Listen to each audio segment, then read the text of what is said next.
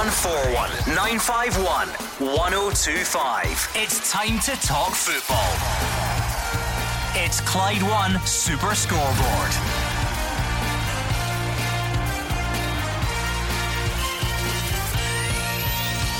Good evening and welcome to Clyde One Super Scoreboard on a busy midweek fixture card in the Premiership. Rangers and Celtic will be separated by 16 points when they meet on Saturday after both won this afternoon. Stephen Gerrard's side ran out 2-0 winners at St Mirren, while Dundee United were beaten 3-0 in the East End of Glasgow. St Johnstone and Hamilton shared the spoils. Two more games are about to get underway and another has fallen victim to the weather. I'm Gordon Duncan. Joining me tonight is Andy Halliday and Jim Duffy. Yeah, well, no slip-ups from no Firm today. That was always going to be the tricky one before the big encounter at the weekend, Gordon. And, both in good form. So, sets it up nicely for the weekend. Team selection will always be the big question. It'll be interesting to see who lines up against each other come Saturday. Andy Halliday, it was a big night for you guys in the Championship last night. Now it's the Premiership's turn. And teams all up and down the division looking to finish the year on a high.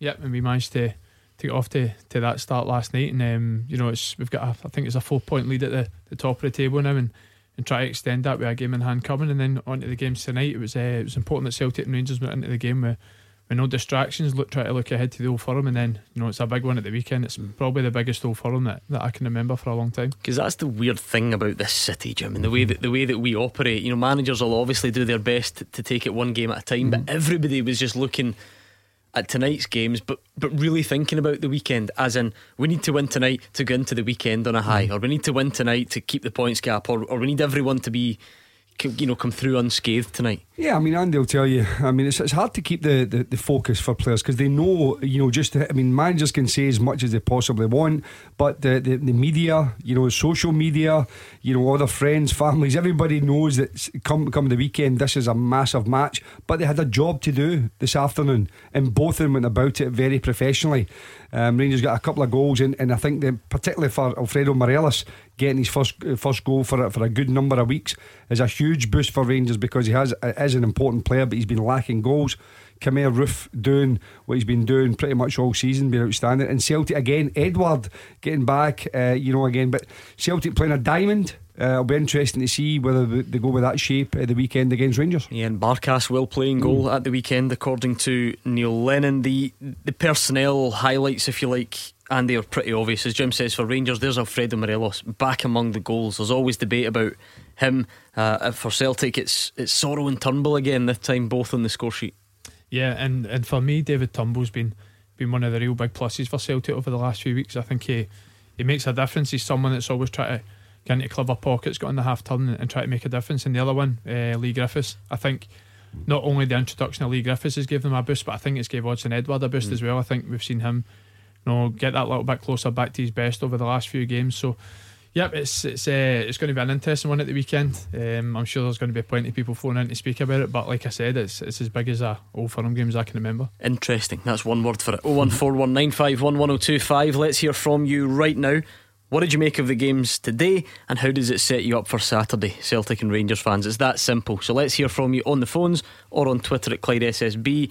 We do have two other big games still to come tonight. Hibs and Ross County just getting underway, and Motherwell against Kilmarnock a bit later on as well. So let's do it all. Give us a call or tweet us at Clyde SSB, and kick off by hearing from the managers. Neil Lennon says he's facing a nervous wait to see if Christopher Julian will be fit for Saturday's game.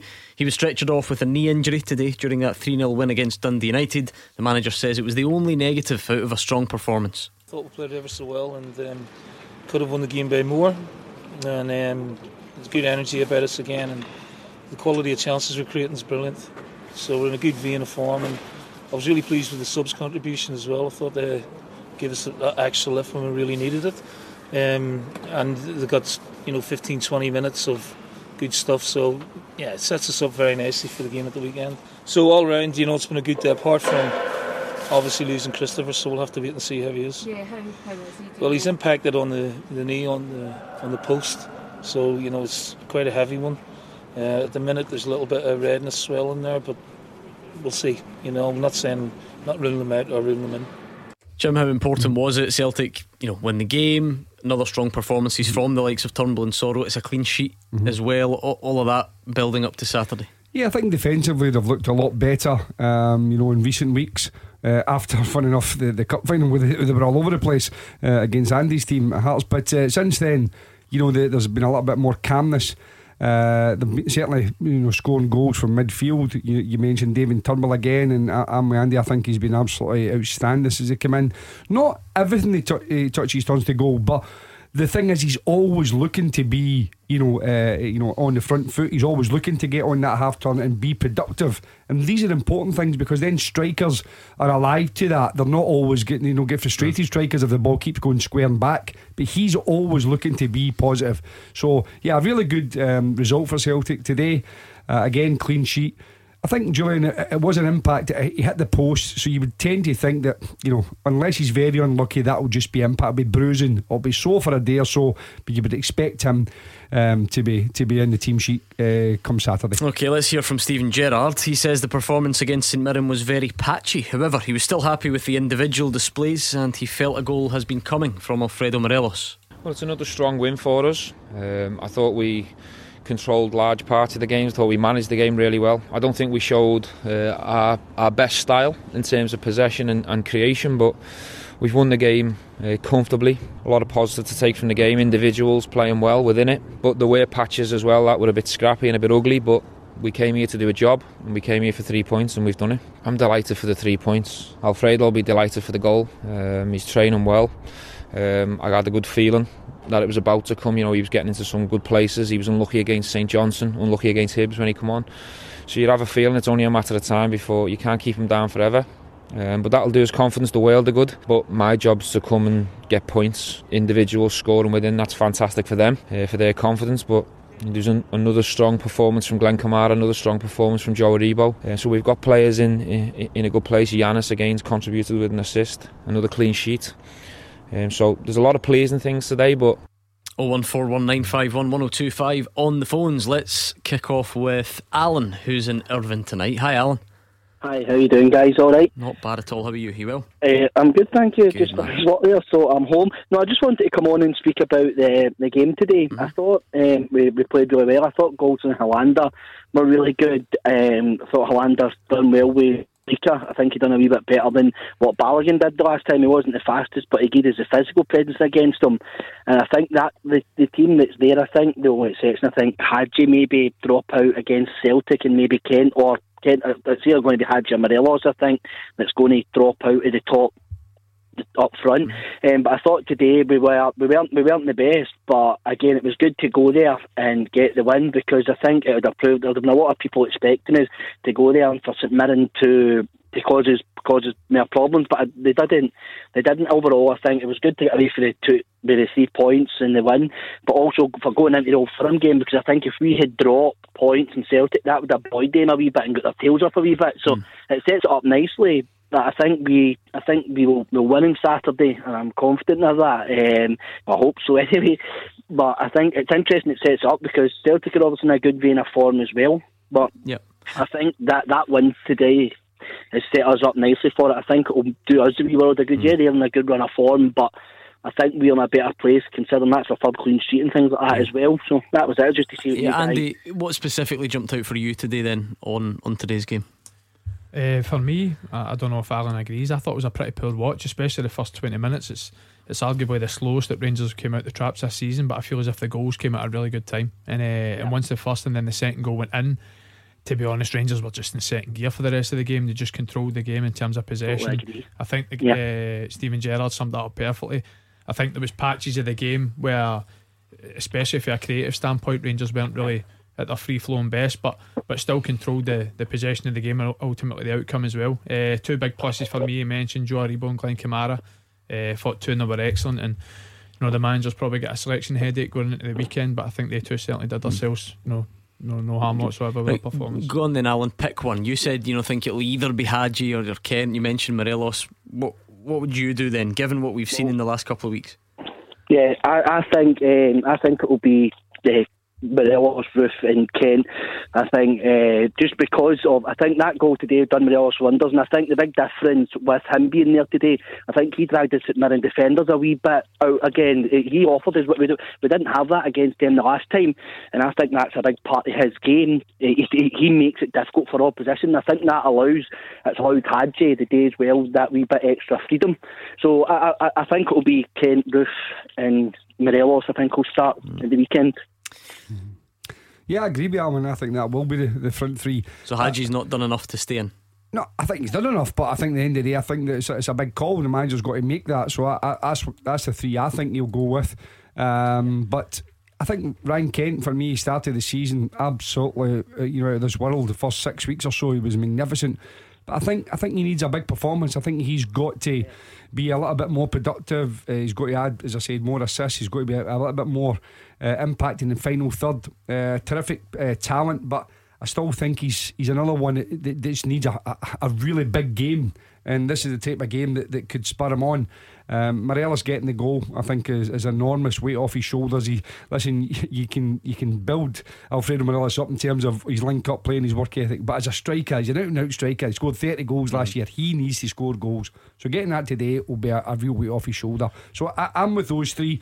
But Steven Gerrard, will be again, as he mentioned, his midfield's been terrific, and those two players today, aren't we? Andy Kamara and Aribo were outstanding.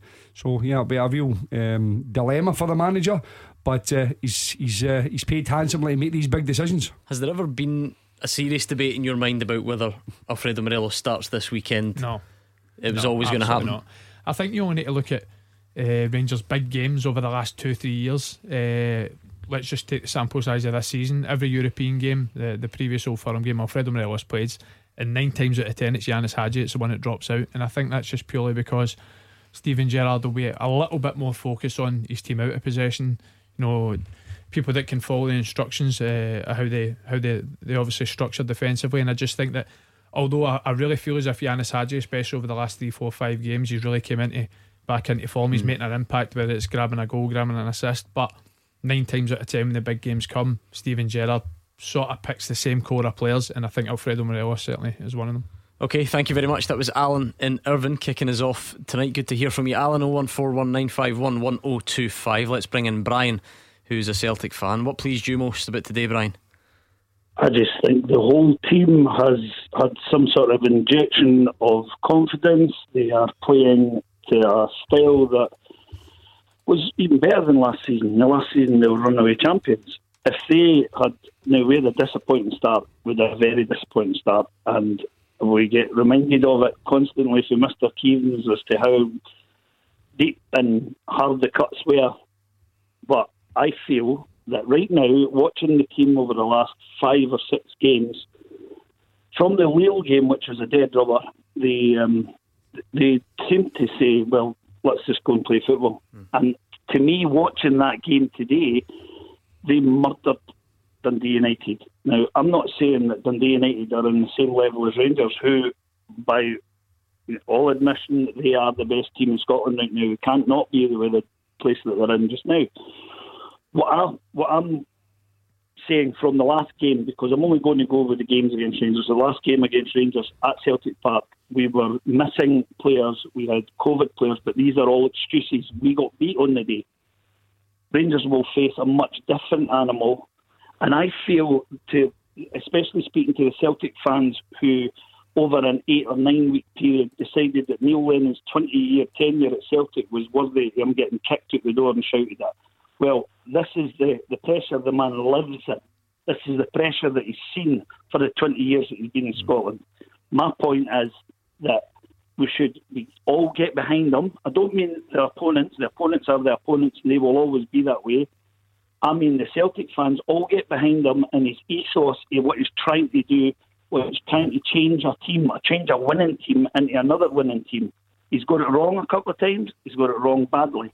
But I feel right now he's starting to get a fluidity in the team, and that pressure that he lives under, he's putting it back on the players and saying, go out there and do it. Brian highlights the Lille game, Jim, which was 6 games ago? 6 games ago.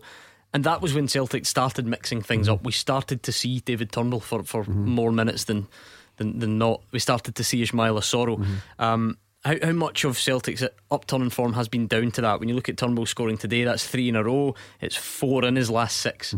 How much of a difference is that change in midfield area? Yeah, I think it is a big change. And as I said, he tweaked the system as well, which he's done in the past. That's we had an awful lot of callers on here a few weeks ago, and just about every one of them, the vast majority, they wanted Neil Lennon out the door, and they were critical of him tactically, team selection, every aspect, But in recent weeks, there's Brian saying that he thinks it's some of the best football we've seen in recent seasons. So football can turn very, very quickly, and confidence is huge in that. But the personnel, he has changed it. He has tweaked the system. He's also brought Lee Griffiths, as Andy says, alongside Edouard to give him a partner. And again, you would have to be really brave to go to Ibrox and play technically a 4-4-2. Whether it's a diamond in midfield or not is immaterial. It's still 2 out-and-out strikers. And he sacrificed that midfield where Rangers have been notoriously strong against Celtic over recent games. But the style of football is very pleasing that Celtic are playing. They're scoring goals, they're creating chances. The amount of shots and goal-mouth action they're having over the last 4 or 5 games is a huge turnaround for what it was. But again, confidence is a huge part of that, and the players are now enjoying their football again. That kind of weight of expectation is been diminished a little bit, but it will crank up over the next couple of days. There's no doubt about that. That's a debate that's been raging already, and I think it will pick up as the week progresses. Celtic are playing much better now, obviously, and the midfield diamond is a part of that. Can they do that on Saturday? Can they go to Ibrox and play that way? Honestly, Gordon, as a football fan, that it really excites me to think going into the game how Celtic can approach it, because listen, no bones about it, Celtic have to win the game. I think all the pressure is on Celtic to win the game, and I think, for that being said, I think they've got to go and try and win it by playing Griffiths and Onsen Edward up front. But if you go to Ibrox, play 2 up front with a diamond and give the 2 most creative fullbacks in the league the freedom of the width of the pitch, it could lead to an interesting game. But it's two teams that are going to try and win the game, so ultimately it could be a very, very... You go to the other side, Andy, where Rangers then decide, are we going to play 2v2? The Stephen Davis sacrifice some of his creative play to protect the 2 centre backs, because Griffiths and Edward against anyone was going to give him a problem. So it's a real, as you say, the footballing dilemma of how you approach the game, and team selection. The other one is, would Scott Brown come back in? Ismaila Soro has been immense in the last couple of games, but Scott Brown came in the cup final against Hearts. Obviously got injured in that one, been left out. But is he the type of player you think, I want him in against Rangers? So what's the main consideration then? If you're Neil Lennon, if you've got full belief in that midfield diamond and you think we can win the game playing that way, you go and do it. But if you're more concerned about stopping Rangers, then you don't do it. Is that just about it? But too simple. That's why it's so exciting, because it could end up being a game of cat and mouse. I think if Celtic, Rangers could, I think with the way Rangers play, they only really need to make a slight tweak within the game that still keeps the same structure, the same instructions, but just sort of a little tweak in that. But if Celtic approach the game that way, you could end up seeing it a bit more like a Rangers European performance, where at times on the counter-attack Rangers are devastating. And I think if Celtic do end up being exposed at the back with the way they're going to try and play, although they're 3 clean sheets in a row, you've seen all season that Celtic defensively have been suspect. But again, it's just, it all leads to what could be a very good spectacle, because I do think it could end up being a cat and mouse, but it's going to be a very, very good game. Alright, thank you, Brian. 01419511025. Neil Lennon's confirmed that Vasilius Barkas will start in goal at Ibrox. Celtic fans, is that the right call or the wrong call? 01419511025. We'll hear from him and Stephen Gerrard again next. You are the voice of Scottish football. Call 0141 951 1025. Clyde One Super Scoreboard. Jim Duffy and Andy Halliday are here with me, Gordon Duncan, on tonight's Clyde One Super Scoreboard. It's one of these strange Wednesdays where, again, just like last Wednesday, the SPFL have the cheek to schedule games without taking us into consideration. So we had a few earlier on. We've got a couple underway at the moment. Motherwell and Kilmarnock facing off at Fir Park. Hibs and Ross County a bit further on, 20 odd minutes gone there, and still goalless. So give us a call, let us know what's on your mind. 01419511025. Before the break, I suggested we were about to hear from Neil Lennon talking about Barkas and how he will play on Saturday. Celtic fans, very simple question: is that the right call or the wrong call as far as you're concerned? Let us know. Let's hear from Stephen Gerrard. He admits he now has a selection headache going into the game. He's confirmed Scott Arfield will also miss the next 2 or 3 games. Yes, but I've had a selection dilemma since the first game of the season, because we've got good players all fighting for positions. You know, players not getting on the pitch today, good players who've been doing well. But that's the squad you need at Rangers. My job's to pick the team. I don't pick on sentiments. I pick on players who I think can get the job done. So yeah, I've got tough decisions to make at the weekend, but I'm not the first Rangers manager to have tough decisions going into an Old Firm. Yes, we're just waiting on a few more opinions on it. We've had one opinion on it. He obviously will be missing in the short term. He'll definitely be missing for a few weeks, that's for sure. But in terms of the exact date and time, it's very difficult right now. We're waiting for a few more opinions, but he'll certainly miss the next 2-3 fixtures, that's for sure. Rangers absentees, and they tend to be met with a bit less fuss because they rotate anyway, and it doesn't seem to matter. But to go into a game of that magnitude, you'd obviously want everyone available, and for 2 of them to be Arfield and Jack, presumably, how big a blow is that? Yeah, I think if Ryan Jack was fit and playing every week, I think he'd be an absolute certainty to play in the game. Someone that I think, you know, in the manager's eyes is one of the first names in the team sheet, trusts him in all the big games, and someone that's been a consistent performer over the last sort of 18 months. Scott Arfield, another one, probably been Rangers' unsung hero of the season this year, popped up with a few crucial goals as well, so he'll be a big miss. But on the flip side, when the options there are still Joe Aribo and Glenn Kamara, we spoke about how well they've done today. I don't think that Stephen Gerrard will have any worries at all putting them in at the weekend. Shock goal at Easter Road. Ross County have taken the lead. Payton has put the Staggies one up. John Hughes on his return to Easter Road. Not sure many people would have predicted that one. 25 minutes gone, Hibs 0, Ross County 1. Made me lose my train of thought. Yes, yeah, Jack and Arfield. Midfield. Yeah, I mean, I think that Rangers have got a strong midfield. You know, we're talking about today, the second half, they really just controlled the game, and they said they played in second gear, and I think that was part of the reason why conserve as much energy as you possibly can. You don't need to go chasing the game, you don't need to go on the front foot, just control the game, keep the ball, and that's exactly what they did. Didn't expend too much energy because they'll need it for the weekend. I was a wee bit surprised Stephen Davis played the whole game. I thought they might have given them a bit more of a rest, but you know, nevertheless, as I said, he's a very influential player. Scott Arfield, I think, is a miss. There's no doubt about it. A few weeks ago, Stephen Gerrard was waxing lyrical about him because of his performance, and just basically said, and he's been good in this fixture as well, hasn't he? Yes. Yeah, he's been terrific in the Old Firm games as well. But I think the way they play, and he said pressing, you know, like to be on the front foot, but the likes of Joe Aribo has definitely stepped up in that side of it. You always knew he had talent with the ball, but without the ball now, you see him really getting a lot closer to opponents. Glenn Kamara's been immense, absolutely immense. So I don't really think that's weakened Rangers other than options. Another option for them. But in terms of the midfield 3, I think that'll be the 3 we mentioned earlier. Eric is a Rangers fan calling all the way from North Carolina this evening. Hi, Eric. Good evening, panel. First time caller.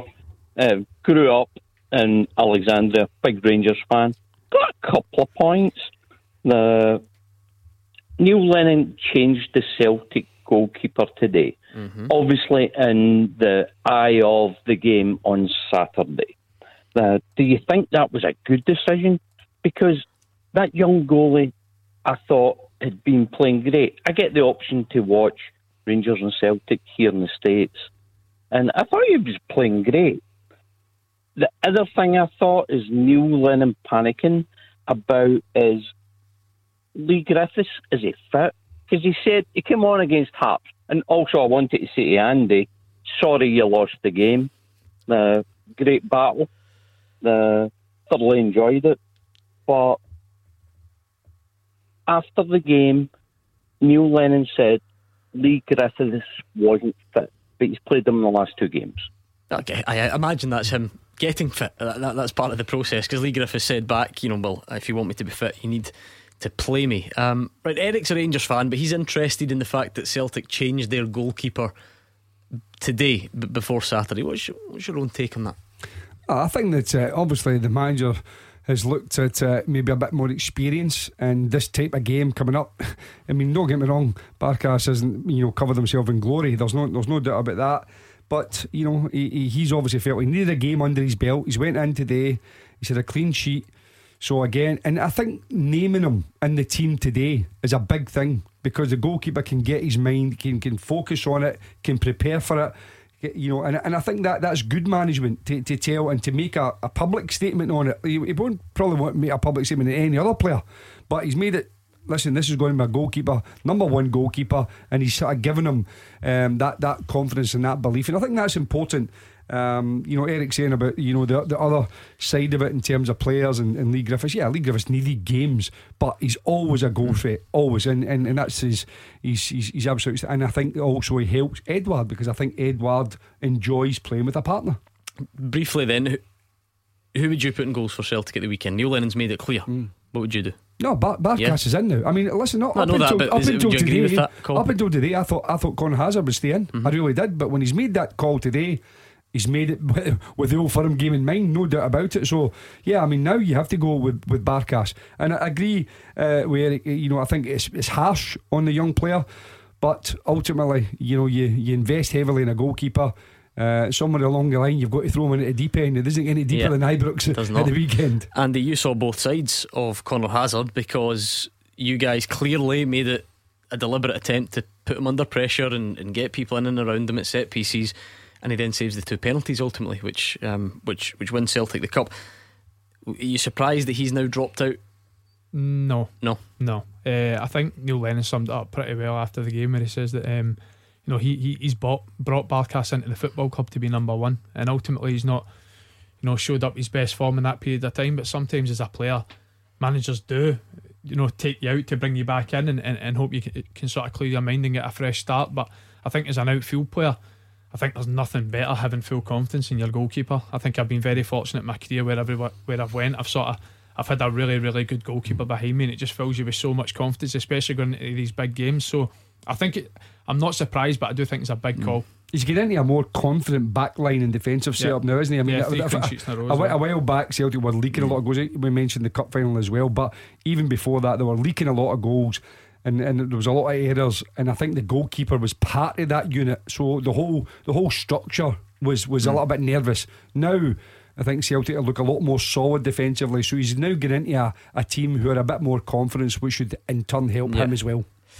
I mean, the Conor Hazard one's quite difficult, Andy, because we had the big day against Hearts, and then he stayed in for a couple of games, but we didn't really see him. He just didn't have a lot to do. Celtic were majorly dominant. We were having a laugh at the weekend. He was doing star jumps and tuck jumps and all sorts to keep himself warm at Hamilton.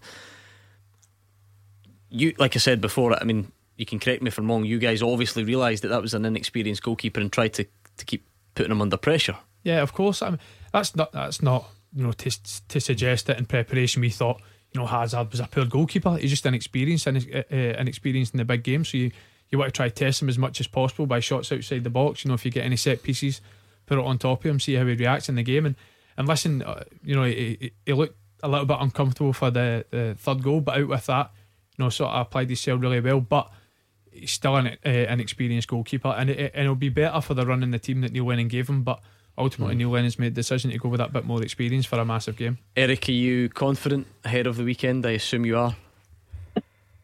Yeah, I'm not saying, obviously I hope for a Rangers win, and I still think Celtic's defence is so fragile. I think some of the flair players in Rangers can expose that. Like, I think it would even have been a different game when, unfortunately, the Celtic player got injured, but Dundee United should have scored there. I was watching both games simultaneously. You're showing off now, Eric. Eric, what a man. How long have you been in North Carolina, Eric? Because I noticed you slipped in a wee defence there. That's defence to us. You've obviously been over stateside for a while.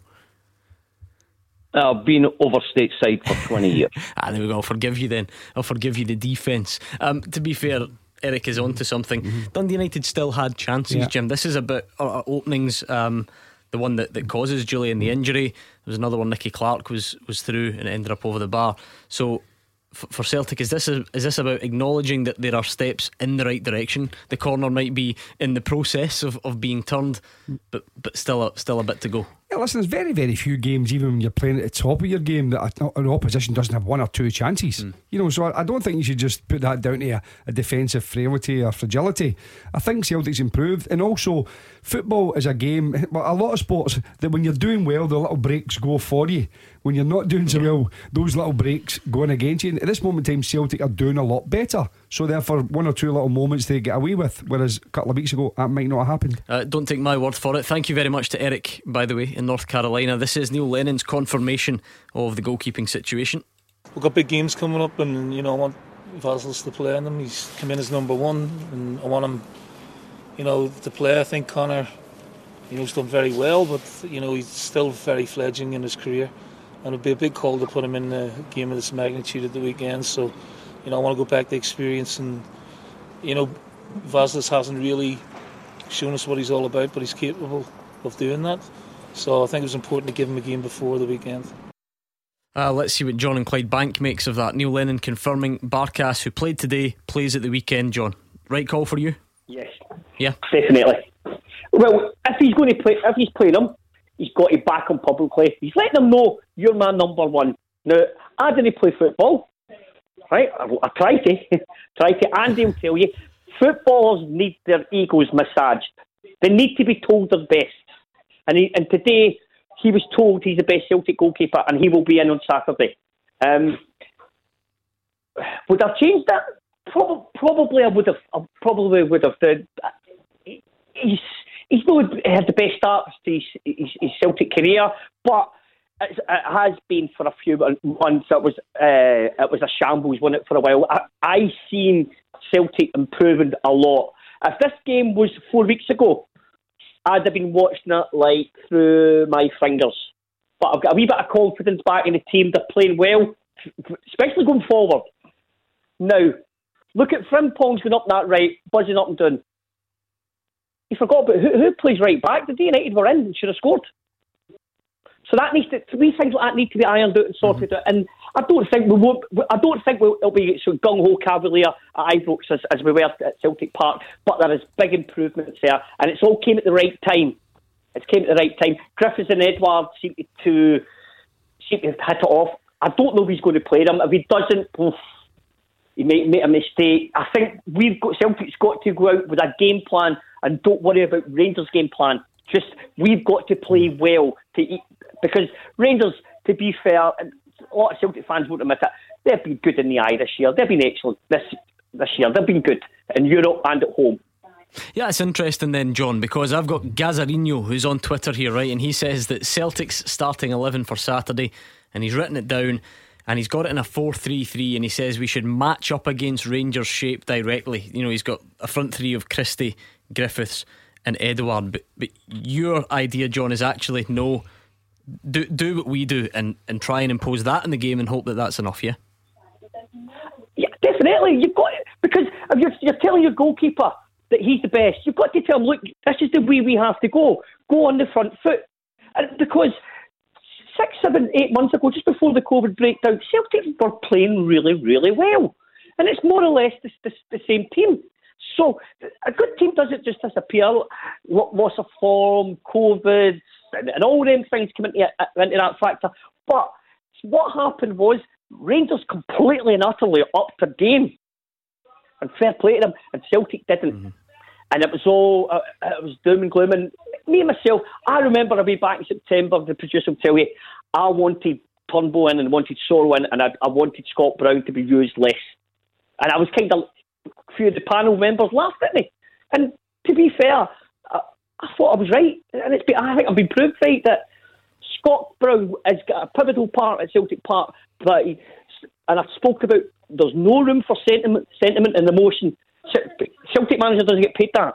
He gets paid to put the winning team on, and he's doing it now. He's doing it now, and it's all coming at the because if we don't get a result at Ibrox, the league's gone. I don't say 10 in a row; it's the league, and we're playing against a well-oiled machine now.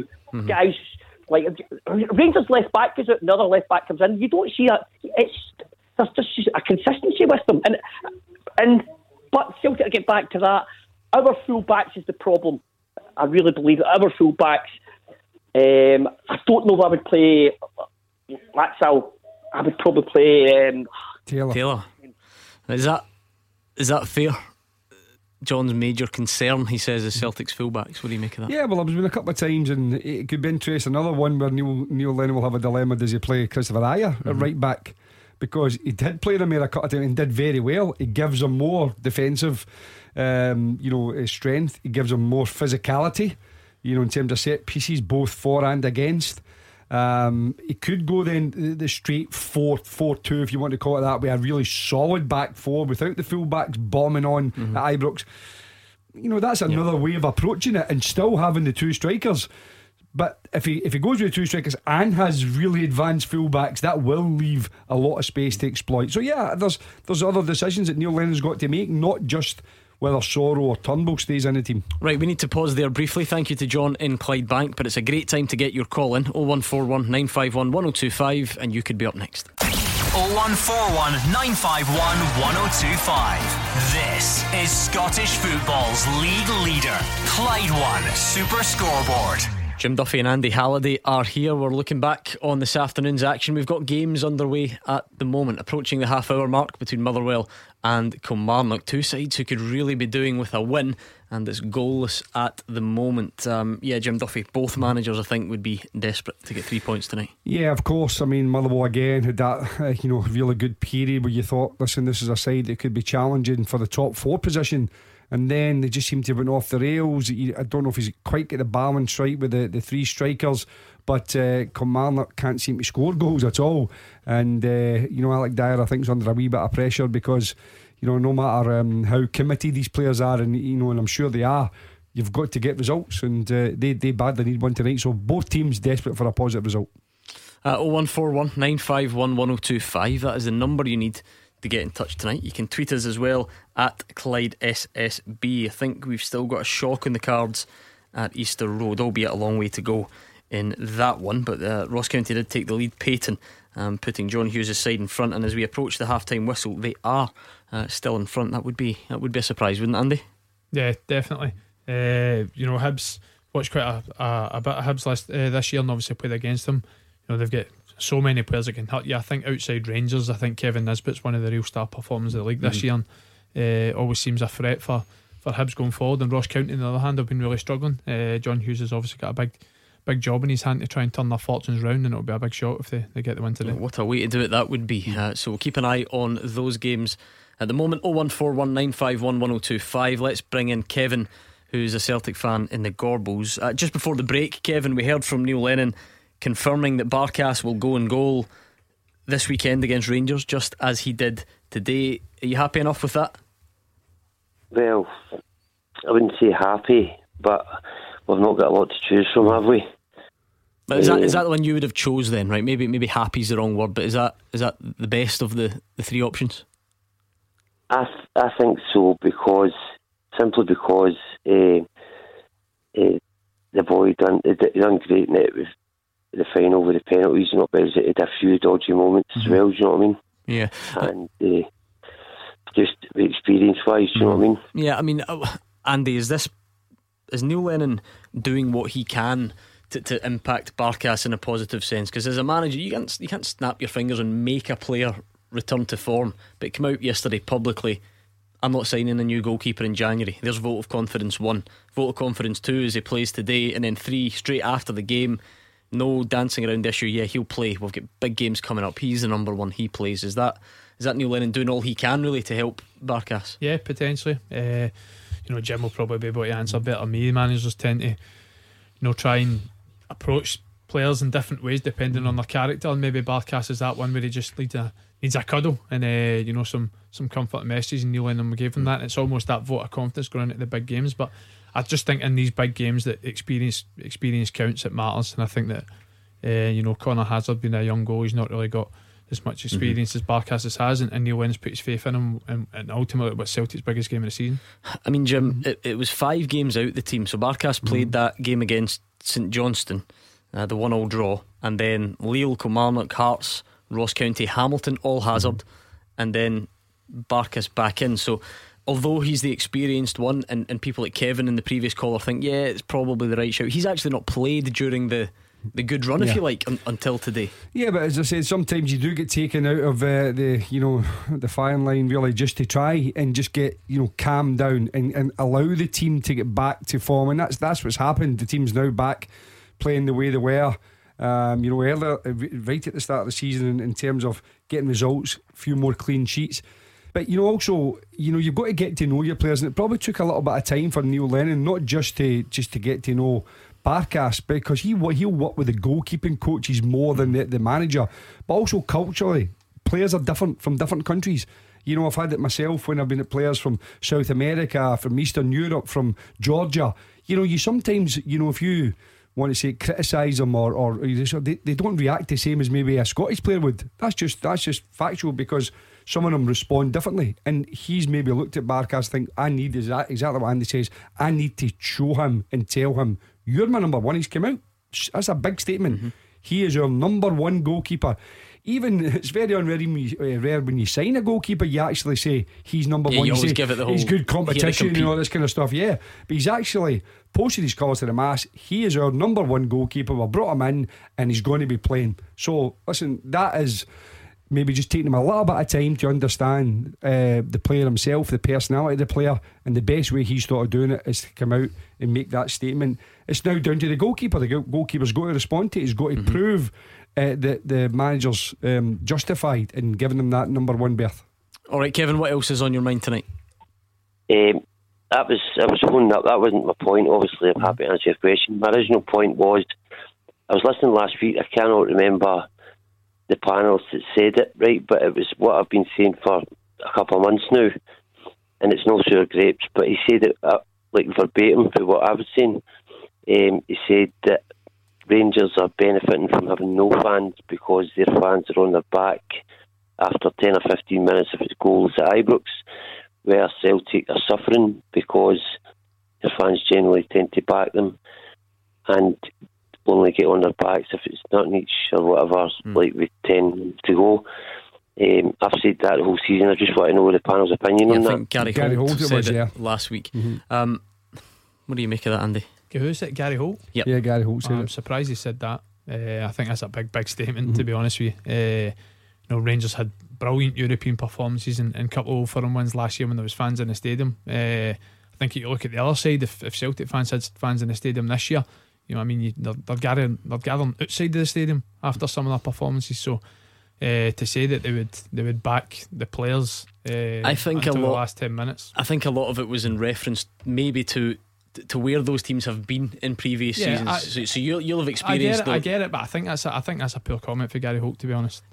Those days at Ibrox, if you like, where if you're already, it's difficult because Rangers aren't on a sticky run, but you've seen it many times where if results haven't been going well in the last couple of years, Celtic's results have been going well, and therefore the spotlight gets put on Ibrox, 0-0, half time, and it's intense. Do you see that side of it? I can see that side of it, but I've seen that in every single stadium that I've ever played in. I've played at clubs down south where the fans got on your back when you're 1-0 down.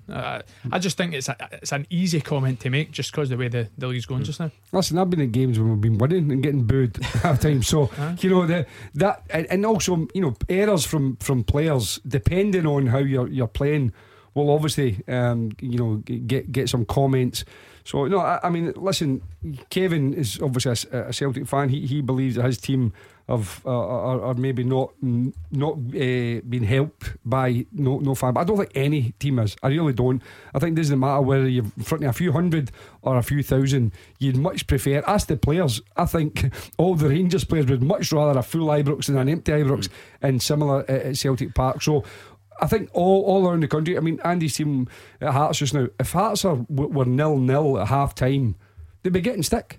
Absolutely. But if they're winning, or if they're 1-0 down with 10 minutes to go, the crowd could cheer you on. So So I'm not 100% in agreement that it's benefit one team or the other. I certainly don't disagree that Celtic are maybe lacking a little bit because they've not got fans in the stadium. But to say that Rangers are benefiting from no fans in the stadium, for me, is madness. Alright, we'll leave it there. Thank you very much, Kevin. In the Gorbals, still goalless at Fir Park, half time at Easter Road, 1-0 to Ross County. That takes us up nicely to time for this. Beat the Pundit with the Scottish Sun. For the best football news and opinion online, thescottishsun.co.uk/football. It's that time of the night. You come on here, you answer as many questions right as you can, and if it's more than Jim Duffy or Andy Halliday, the signed ball and the bragging rights, the glory and the honour all belong to you. Give us a call before 7 o'clock, though. You need to be quick. Lines close at 7, and your chance to beat the Pundit is next. Tackle the headlines. 0141 951 1025. Clyde One Super Scoreboard. Jim Duffy and Andy Halliday are here. We've had a goal just before the break at Fir Park. Motherwell 0, Kilmarnock 1, and it's Greg Kiltie which has put the visitors in front. But just quickly before we play Beat the Pundit, Jim, Motherwell seem to be in that pretty worrying habit of looking like they're on top in games and creating chances and having lots of the ball and then losing goals. When that continues to happen, it's not really a good sign. No, well, they are in terms of possession, in terms of territory, but it's goal threat, and I haven't really seen them testing Kilmarnock goal. And Kilmarnock, to be fair, scored a very good goal, really good football, patient, and Alec Dyer, we mentioned, we're absolutely thrilled about that. And Kilmarnock are a notoriously difficult side to break down, particularly when they get in front, Gordon. So this is going to be a big team talk for Stevie Robinson at half time. He's really going to have to maybe look at some changes to try and get a bit of impetus and a bit more of a threat. Beat the Pundit with the Scottish Sun. For the best football news and opinion online, thescottishsun.co.uk/football. It is Beat the Pundit time. Your chance to win a signed ball, but only if you can get past Jim Duffy or Andy Halliday. I feel like we've taken the show worldwide tonight. We've been in North Carolina, and now tonight's contestant, there can't be many of these. Paul is a Clyde fan from Santander in Spain. You must be the only one, Paul, surely. Aye. Yeah. I can't see many more Clyde fans in Santander, but a one-man supporters club, perhaps. Jim Duffy, a former Clyde manager, of course. Let's toss the coin and see who Paul will be up against. If it's heads, it is Jim, and if it's Paul just told me off air, Jim, that he wants you to go along and open the Santander Clyde supporters club.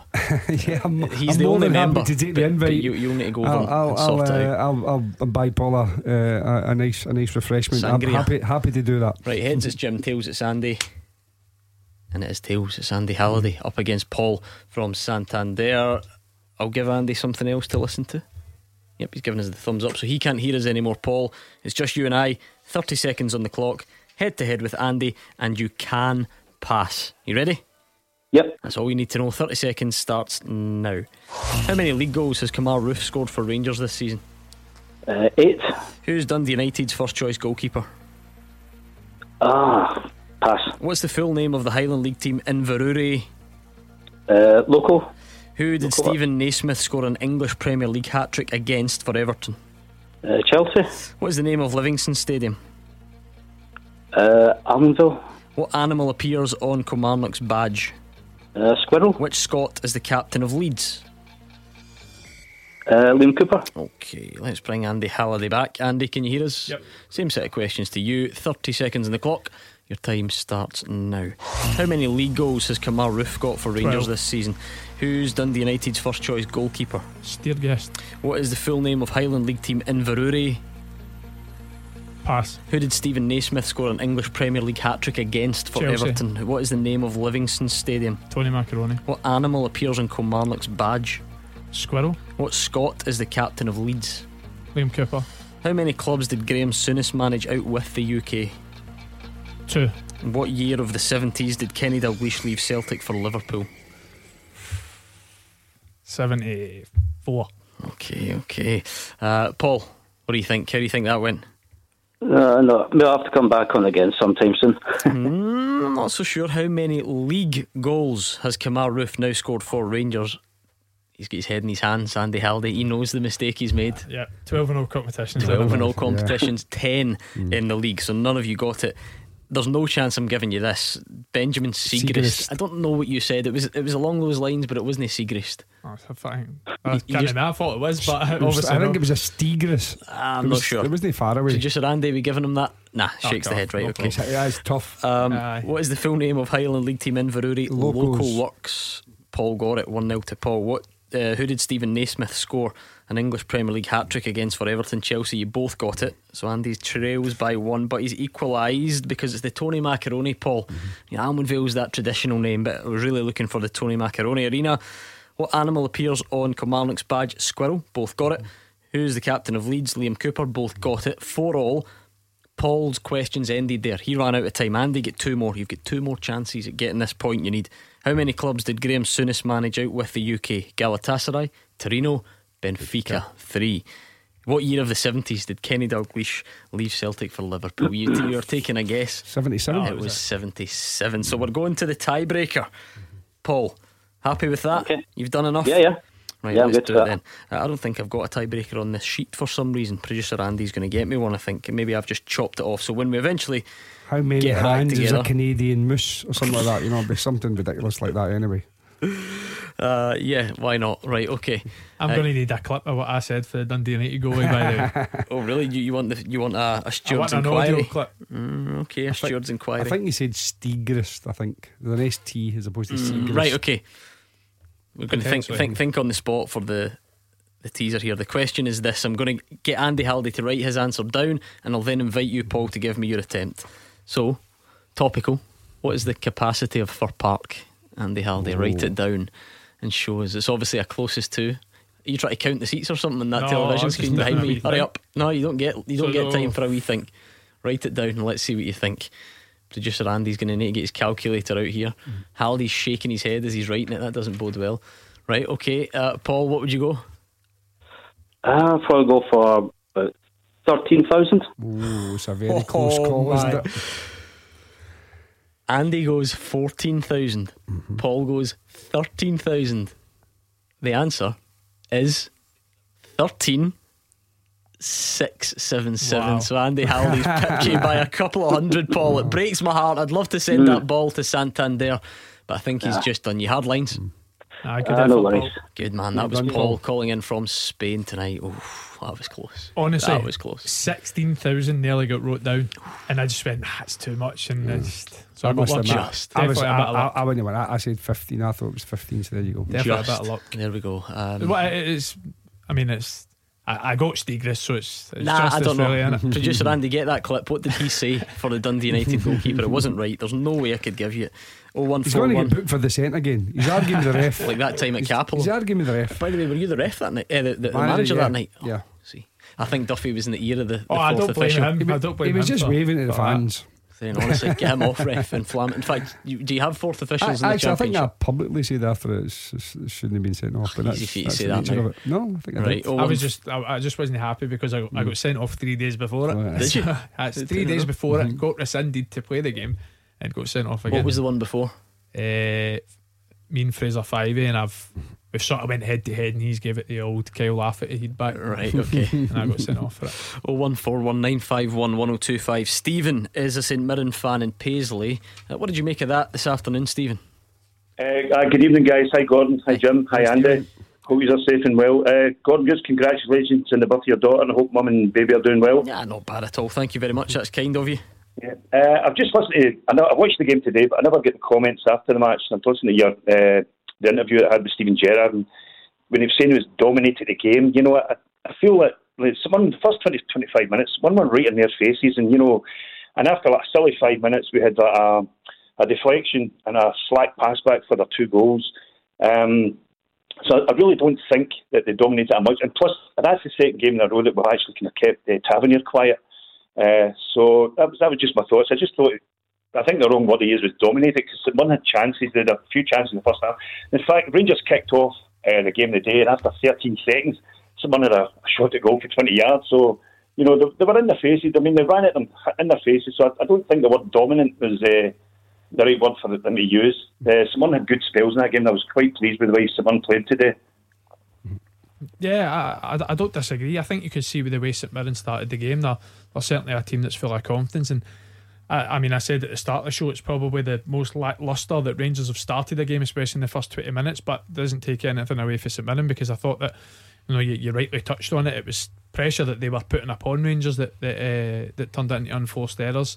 I can't remember the personnel, but obviously nicked the ball off a Stephen Davis 13-14 seconds into the game, had a shot and goal. Jonathan Obika has a massive chance they make it 1-0. But I said at the time, goals change games, and I think the goal certainly came at a really good time for Rangers. And after that, I mean, they were dominant in terms of possession, and they controlled the remainder of the game, but certainly not one of Rangers' best performances. But all credit to St Mirren. I think that was down to them, and you could see they're a team in good form. It's 1 win and 1 defeat over those 2 games, Jim, but over the piece, given that no one's really got that close to Rangers this season, are St Mirren the sort of the setting the standard, if you like, in how to go about it? Yeah, I agree with Stephen in terms of dealing with James Tavernier probably better than anybody else has done in the cup game as well. Did a great job, and also Barisic as well was very, very quiet in terms of going forward, more restricted defensively. And I think that's down to the tactics of St Mirren. But I wouldn't worry too much, Stephen. Stephen Gerrard, he's always going to big up his own team.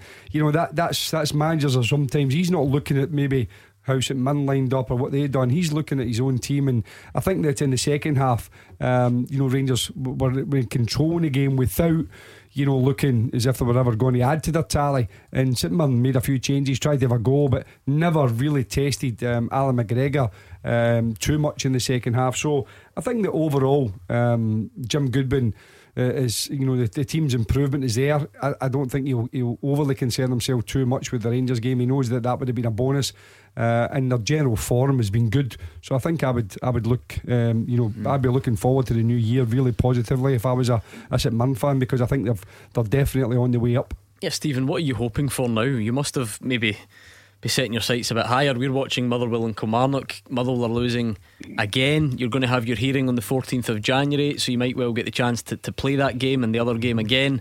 You must be really starting to look up the table. Well, this is the thing, Gordon, you've just hit on there. This SFA, they're going to change their minds again. I don't know exactly what's going to happen until this the hearing is again, whether they're going to keep these points in the goals or we're going to lose them again, puts it back to square one again. So I'm just looking forward to the Kilmarnock game this weekend and then take there. Just a real cliche, game by game, but I'm really impressed with someone at the moment. They're doing well, and Jim Goodwin's got them playing well. He really has. Yeah. I think you've got to be positive, Stephen. I mean, they had a real sticky start, and obviously again, like a lot of teams, it's hard to find goal scorers. It's hard to get that next level. You can be organised, you can be disciplined, and St Mirren have been that pretty much since Jim Goodwin walked in the door. But now there's a little bit more belief that they can go and win games, and there's a little bit more of a goal threat, more options. Just takes a little bit of time to get those players in. So fair play to Jim, but I think that the next couple of games are going to be big in terms of how that can impact their season and what targets they can set themselves. If they get good results over the next couple of games, I think they could be targeting a top 6. Thank you very much. 01419511025. It was good to hear from Stephen on the line. We're going to speak to Robert in Knightswood in the not too distant future. You can tweet us as well at Clyde SSB. Benjamin Siegrist, right? Benjamin Siegrist. Steerguest. No chance. That's not me, that's somebody else. That's you. Believe me, that is you. Steerguest. No chance. Where's it far away? I know, miles away. I know. Right, anyway, you won anyway. It doesn't matter. You got there on the tiebreaker. Let's bring in Robert, who is in Knightswood. What's on your mind tonight, Robert? Hi guys. First and foremost, Andy, pleasure to speak to you. Same to yourself, Jim. Thanks, Robert. I'm a Partick man. Originally moved up to Knightswood, but Andy, first and foremost, I thought that he's played extremely well against Celtic last week. Just unfortunate that the way it went, but I just thought after everything you've been put through the ringer with their fans, etc., and I'm looking forward to Saturday. Regarding today's game, I was working, unfortunately, but I was catching snippets and whatever, and I thought the first half hour were very sluggish. I thought the full-backs not getting forward. I thought Barisic played really well. That's my first point, guys. Barisic at St Mirren's his place, Andy. This is where he fully became a Rangers player, if you like. Yeah, definitely. I've spoken about that before. I just think once he hit that free kick into the top corner, what we've seen over the next few months after that was just a completely different player. Someone that's just grown strength to strength, and him along with the guy at the other side of them, certainly the most two creative fullbacks, if not players, in the league. What's that process like? Because people talk about that one moment, and there's probably a little bit more to it. But thinking about Barkas earlier on, we were talking about Neil Lennon and how he made it clear it was his number one, and he says he's not signing a keeper. And Jim spoke about when players come to this country, it takes a bit to figure out. Do they need a rocket? Do they need an arm around the shoulder? Is that something that happened with him?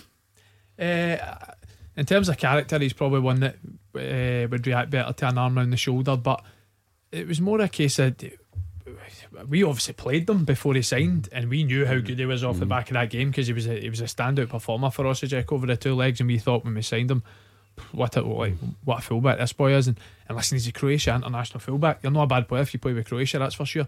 But he missed pre-season, and if you miss pre-season, it's obviously, it takes a bit of time to get back into your stride and get a run of games. And coupled with that, Scottish football is a lot different to Croatian football, so it was going to take him. And you were playing left back as well. And I was playing left back, exactly. And I was the most creative fullback in the league at that point, so he had to obviously dislodge me. But style of play was obviously completely different to what he was used to as well. So there was going to be an adjustment period, and it was inconsistent certainly for his first 6 months at the football club.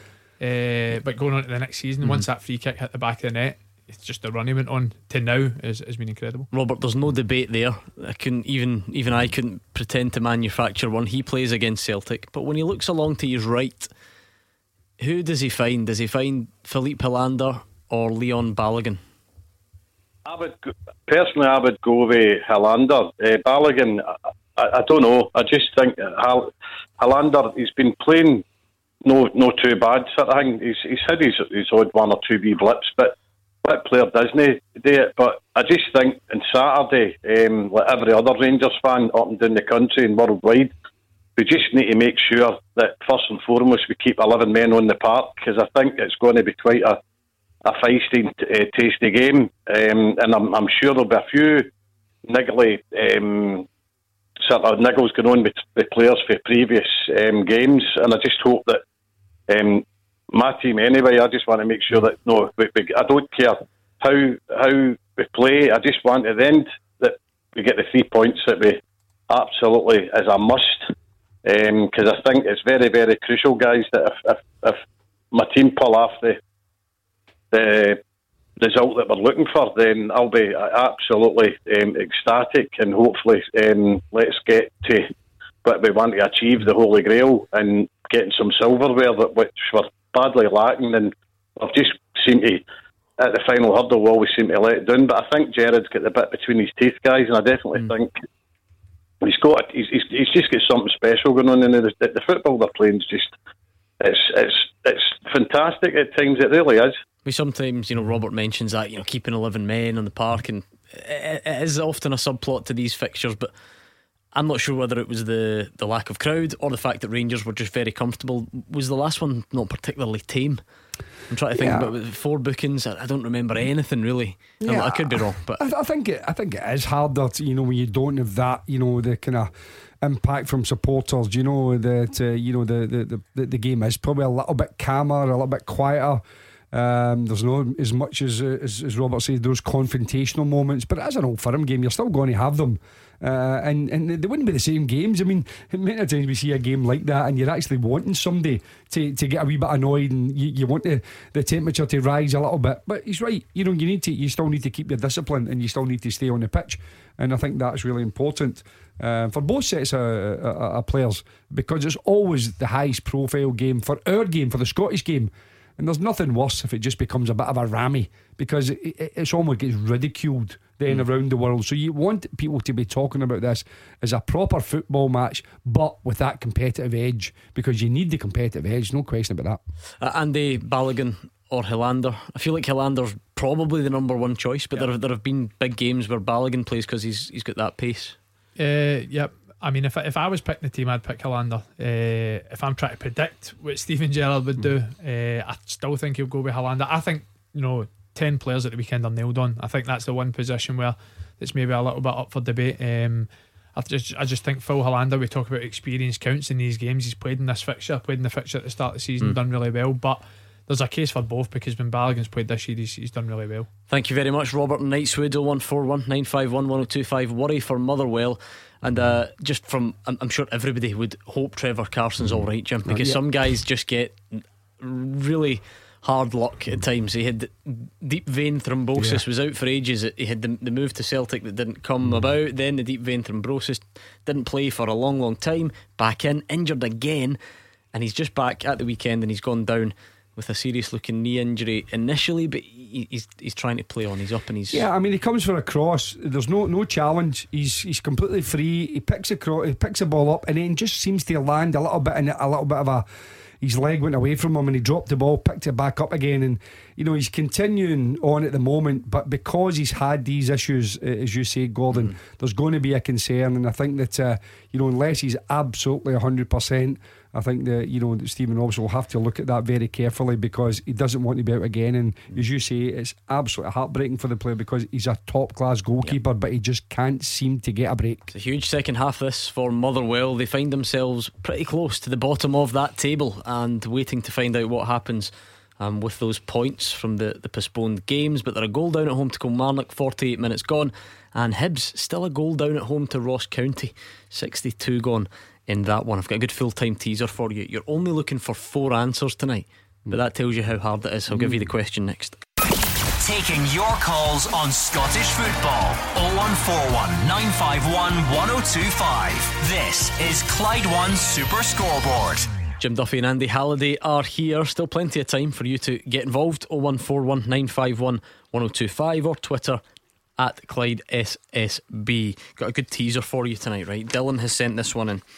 Jim gets angry at me, Andy, if the questions are too hard. So I think he's going to be angry tonight, I'm afraid. It looks like a penalty for Kilmarnock. I think it is, and the card's coming out as well, and it's red card. Nick Walsh has shown the red card. Let's stay with that for just a second till we try and get to the bottom of it. And it's Mark O'Hara. Look, Motherwell's problems going from bad to worse by the looks of it, down to 10 and potentially about to go 2 goals down as well. So we'll just get another look at it. Yep. Any complaints, Jim? No, absolutely not. It's a stone waller. He's got rolled and he's panicked really and just grabbed the player down. Last man, he hasn't made any attempt to play the ball. I'm afraid he has to go, and an unbelievable opportunity now for Kilmarnock to, I think I'm quite sure who was going to be taking it, but certainly great chance for Kilmarnock to go 2-0 up. Yeah, started his career of course at Kilmarnock, and Whitehall does convert the penalty. Motherwell 0, Kilmarnock 2. Motherwell down to 10 men. Not looking good for the Steelmen, Andy. No, and it's a really, really bad penalty to give away. He still gets so much to do when the ball gets played over his shoulder. It's coming down at a height. He's obviously going to try and turn around and get some contact on it, and it could be a good chance, but there's no need to bring him down there, because the only thing that's going to happen is the red card. Obviously no attempt to play the ball whatsoever, and Motherwell have got a mountain to climb in what's a massive game for both teams. Yeah, Whitehall just no disrespect, as it's become known, just belittles the ball right down the middle. Yeah. And in it goes. Motherwell 0, Kilmarnock 2. Right, tonight's teaser is this. Thank you to Dylan for sending it in to fulltime at Clyde1.com. Dylan wants to know, can you name 4 players who have played for 3 different Uniteds in the English Premier League? I told you it was tough. Can you name 4 players who have played for 3 different Uniteds in the English Premier League? That's an unbelievable question. It's tough, isn't it? Right, you like that though, don't you? I know you like a challenge. So is it the current Premier League teams are like through? So obviously they're only a certain amount. Think West Ham, Leeds, Manchester, Newcastle. Okay. Them you won't go much wrong with them. Not that he's one, because I think he'll play for the 2, didn't he? Eric Cantona. Yeah, so he was Leeds and Man United. Right, so he's missing one. Didn't finish a third one. Right. That is going to test us, that's for sure. Right, I don't actually know if there are any more than this, but I'll just tell you the teams just to be sure. Right, you're not I'm writing them down. Yeah, right. Don't worry about anything other than West Ham, yeah, Leeds, right, Manchester, Sheffield, Newcastle and Sheffield. Those are the teams, but these 4 guys need to have played for 3 of those teams. So West Ham, Newcastle, Leeds, Man U and Sheffield. Right. Okay. Wonder what Twitter will come up with, because Twitter's always ahead. That's just the way it works. These guys out there are geniuses. At Clyde SSB if you want to play along. So we're looking for 4 players who've played for 3 Uniteds in the English Premier League? The boy Smith, the striker. Who? The boy Smith, the What's striker. his first name? Alan Smith. Alan Smith. Right, sure. Brilliant, Jim Duffy. There we go. Once you get up and running, it's not as hard. Leeds, Man U, Newcastle, Alan Smith. Superb. That's a great shout. And all of a sudden, you're only looking for 3. Let's bring in Gary, who is a Celtic fan from Shettleston. What's on your mind tonight, Gary? Hi, panel. Hello. Hi, Gary. Just say something, Andy. Yes. Andy, you're now Derek Johnson. I'm the new Derek Johnson. You're the Derek Johnson, man. Alright. Anyway, you take care of my point. If it's as good as that one, yet let's do it. Do you think Barkas, I think the board are pressurising Neil Lennon to play these players like Kamal and that the last few weeks? I think it's the board that's making them do it. Because the money's went on them. Well, I mean, they've just left him out for 5 games though, Gary. You know, if he was forced to play them, how would he have got away with leaving him out for 5 games? Well, I think the way they're thinking, well, you either they paid the money for them or Lennon said that it was okay. You better start using them. Jim, is it just Barkas you're talking about here, Gary, or is it other players? Yes, Jim. No, Barkas, Jim. Just Barkas. No, well, obviously, I mean, I think if that was the case, he would have had to play in the cup final first and foremost. So, I mean, he was left out. That was a huge decision by the manager to keep Conor Hazard in for the cup final, who had no experience and managed to save a couple of penalties and obviously ultimately help to get that quadruple treble. And then he's got a big decision to make coming up to the Old Firm game. So he put him in today, got a clean sheet, and he's given them the nod. As he said, they brought him in to be number 1. The manager's made that clear.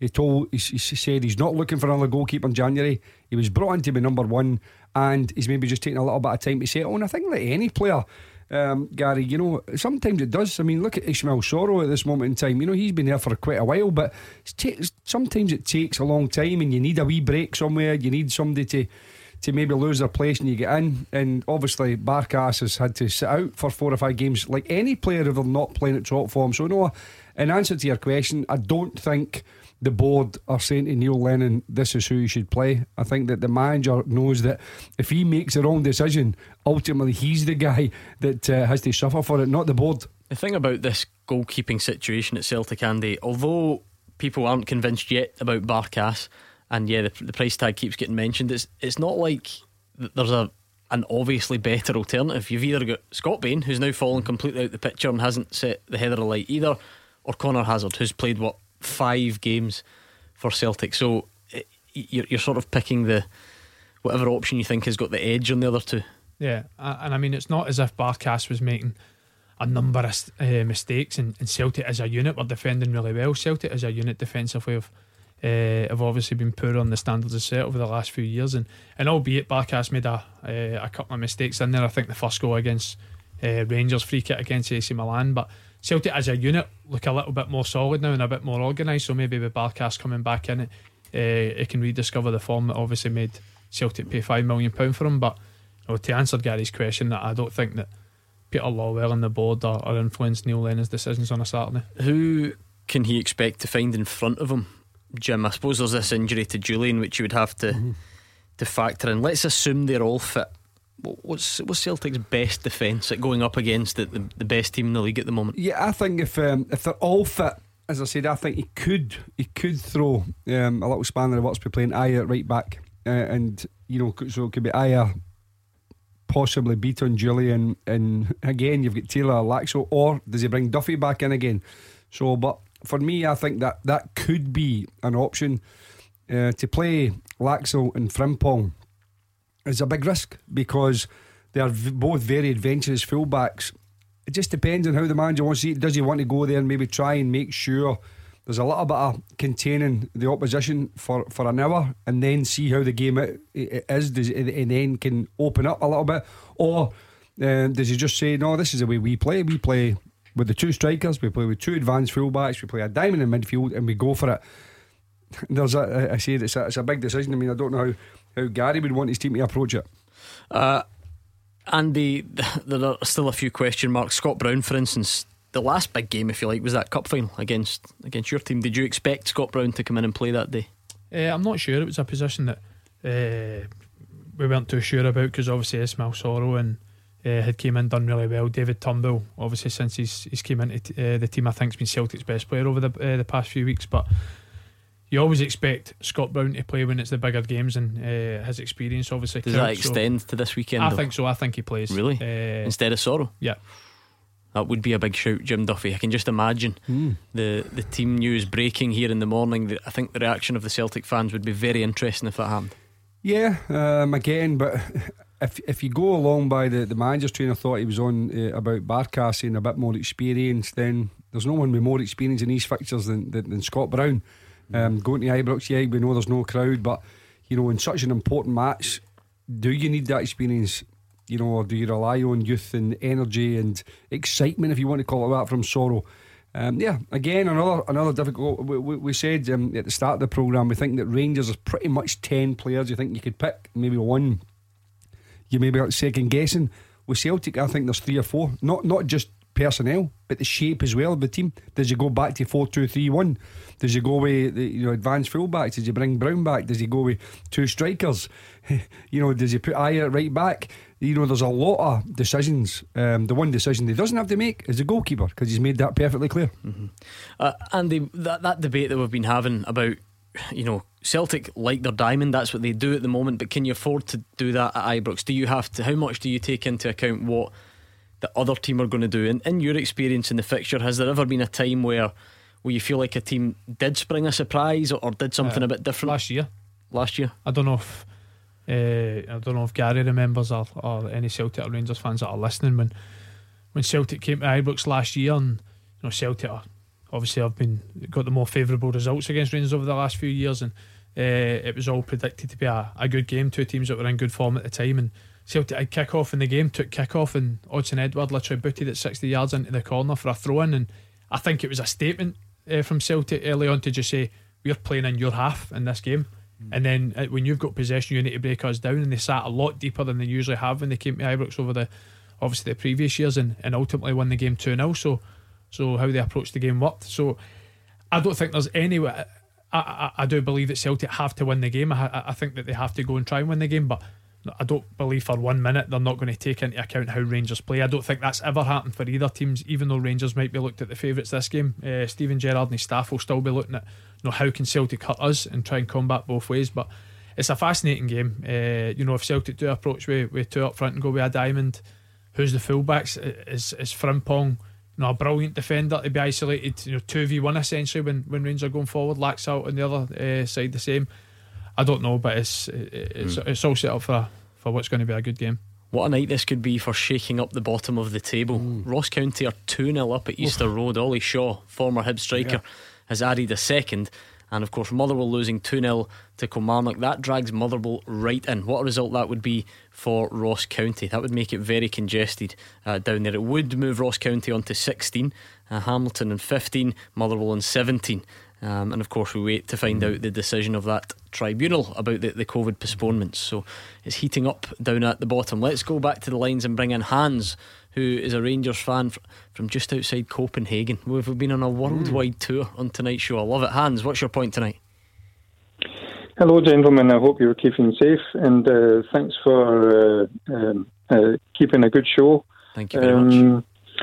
My first point, I've actually got 3 points, but I'll just keep it to the 2. The first point is that Stephen Gerrard made his point after one of the European matches that he was lacking the same kind of quality of opposition in the home league, and he was apparently pointing to Celtic and possibly Aberdeen and Hibernian, which are good opposition at the moment.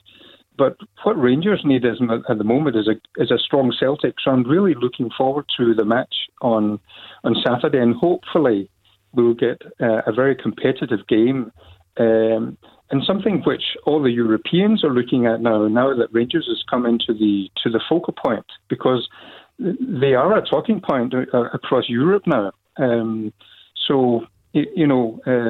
having been in Denmark for 30 years, I'm still missing talking to my Celtic colleagues on Monday morning and say, well, how did your game go? And, well, our game went well. And, who did you get in Europe? And how did your game go? That kind of pattern I'm missing. But you guys need to remember that the whole of Europe is watching both Rangers and Celtic at the moment. And they both need each other, like it or not. Yeah, I mean, I think, listen, you need strong competition at any level, because it raises your game, Hans. There's no doubt about that. It definitely raises your game. It keeps your concentration levels high. You understand, as I said to you, tactically how to play. If you just dominate every game and there's only one way of playing, then when you come up against quality opposition, particularly in Europe, then you'll get found out because you're not used to it. But Rangers and Celtic have traditionally been strong in the Scottish game. They've had their spells. Obviously, in this moment in time, it's been Celtic over the last 9 years, but Rangers this season have been immense, both domestically and in Europe. So yeah, it does help, and it helps the player's profile again. The market value improves as well on players if they do well in Europe. So I agree with you that they have to. It's good if both teams are strong, but I think the opposition fans won't always want that. And I think that if you're a Celtic fan, you're quite happy if Rangers are weak, and if and vice versa. If you're a Rangers fan, you're more than delighted if Celtic are struggling. Hans, you can just tell me if I'm being too nosy, right? But I'm intrigued about the backstory here. So you're near Copenhagen. You sound like you're from Copenhagen. How did the love affair with Rangers begin? Well, I grew up in Scotland as a young lad. I had a passion for the club when I went for my first game at 13, and ever since I've been at the Copeland end. I can't remember where, but then somebody who was deaf asked if he could come along. And I found out there was a place in the Rangers stand. I can't remember the stand where it was, but I stood amongst a lot of deaf people, and there was a commentator commentating the game for all these deaf guys. And I found it more comfortable listening to him and watching the game at the same time because he was very colourful in the way he described the game. And from that moment, I just loved coming to the game because it was like a family. It wasn't just coming to a game. From the moment you stood in the queue going into Ibrox, the feeling and the expectation and the talk about the game and coming out of the game as well, it was something you just had to, you thrived on. Every Saturday, you wanted to go to that. Wanted to go to Ibrox and experience the same atmosphere every game. Hans, I've got high hopes that you've got a brilliantly Scottish surname or something to go along with your Danish first name. I must admit, hands in the air. My surname is McDonald. Small D. Hans McDonald. Easily the best name we've ever had on the show. I thought you said his second name was in the air for a second. I was Hans McDonald. Right, you can give us our first prediction of the week. How do you see it going at the weekend, Hans? I won't disappoint anybody. I feel there's a 1-1 game on because I don't watch Celtic, but I can see they're keeping a clean sheet. They've had clean sheets for 3 games. I've watched Rangers constantly, and I can see that they are closed. They closed the door again constantly during the season, so it will be a very, very tight game. But I don't see both teams keeping the door shut. I think they've two good tacking teams. So I go for a 1-1. Okay, thank you very much. That was Hans from just outside Copenhagen. Hans McDonald, definitely the best name, great name. We've ever had. Motherwell 2-0 down to 10 men, and Trevor Carson, who must be one of the unluckiest players going, has now gone off. He's been replaced by Chapman in goal. Right, how are you getting on with this teaser, by the way? We're looking for 4 players to have played for 3 different Uniteds in the English Premier League. You've got Alan Smith. We'll try and get the other 3 next. Taking your calls on Scottish football. 0141 951 1025. This is Clyde One Super Scoreboard. Into the final part of tonight's Clyde One Super Scoreboard. Andy Halliday and Jim Duffy are here. Motherwell still 2-0 down at home to Kilmarnock. They're down to 10 men. Mark O'Hara's been sent off. Trevor Carson, the number one goalkeeper who's had big injury problems, has been taken off, and they're now very much down at the bottom of the table. Stephen Robinson, not a happy man this Gordon evening. Duncan, not a happy man. He's fine. Trembling lip there. He's got different priorities these days. Changed man. Yes, matured. exactly. Yeah. Too busy for that sort of nonsense. Hibs are still 2-0 down. I don't think Jack Ross will be a happy man, albeit they're in a bit more of a comfortable position in the table. But Ross County 2-0 up at Easter Road. Don't think anyone could have foreseen that. Right, tonight's teaser is a cracker from Dylan. Dylan wants to know 4 players who've played for 3 different Uniteds in the English Premier League. So before the break, you guys had Alan Smith, and I had a wee look on Twitter. As predicted, some great tweets coming in on this. Gordon Smith has got them all. Mikey's got a couple. What else did you get during the break? Rio Ferdinand. Yes. Which his 3 teams, Rio Ferdinand? West Ham, Leeds and Man United. Other than the obvious. I think we had one, Lee Boyer. Yes, right on cue. Frank O'Rourke has just tweeted and said Lee Boyer and Rio Ferdinand. Yeah, well done. Which means you've only got one to get. Is it the hardest one by a mile? Yes, absolutely it is. So we'll see how you get on between now and the end of the show. I love Twitter, Jim, because the range of opinions and sometimes the timing is poetic, right? We were talking about Scott Brown earlier on, and these 2 tweets came in at exactly the same time. I've checked the time on them. It doesn't narrow it down to the second, but they are on the same minute and everything. George Brown says, the host, must talking about me clearly. Celtic playing Bruni will raise eyebrows apparently. Not got a clue. Let me tell you, Bruni will be the first name on the team sheet, says George. In the same minute, the Celtic End podcast says, if Scott Brown plays instead of Sorrow, Lennon would be as well handing in his notice. The only position Brown has a chance of playing in is right centre of the diamond, i.e. where Christie is playing. So what I'll do, George, you get in touch with the Celtic End and you two can sort it out together. Yeah, well, that's what happens when you're the host, Gordon. You get it from both barrels, from both sides. And it's not about me, it's about Scott Brown. And it just shows you how but people perceive that you have a view on it, or we have a view on it, and if it doesn't correspond with the view that person has on it, then they're not happy. But that's football. Football's always been about those different opinions, and when you're a manager like Neil Lennon, you know, the only way you can win is if you win the game. It's only after the game. Hindsight's wonderful, but it's only after it that you will be people will determine whether you got it right or wrong. I'm interested in the sort of management of Scott Brown then, if George is right, and if he does come in at the weekend, Andy, because up until recently he played all the time, and for a couple of seasons now people have been saying maybe we'll see a little bit less of him just to manage his games, but he plays all the time, and we then usually hear on the back of that, well, maybe that's what suits him. Maybe coming in and out the team isn't good. Maybe he needs to be playing all the time as some players do. He's now not played in the last 3. He was injured after the cup final when he came off injured. Yeah, but that's what I'm saying. So he's not played any of the recent games. Does that make it less likely that he comes in this weekend? I still think he'll play. Really? Yeah, I do. Okay. I just think it's.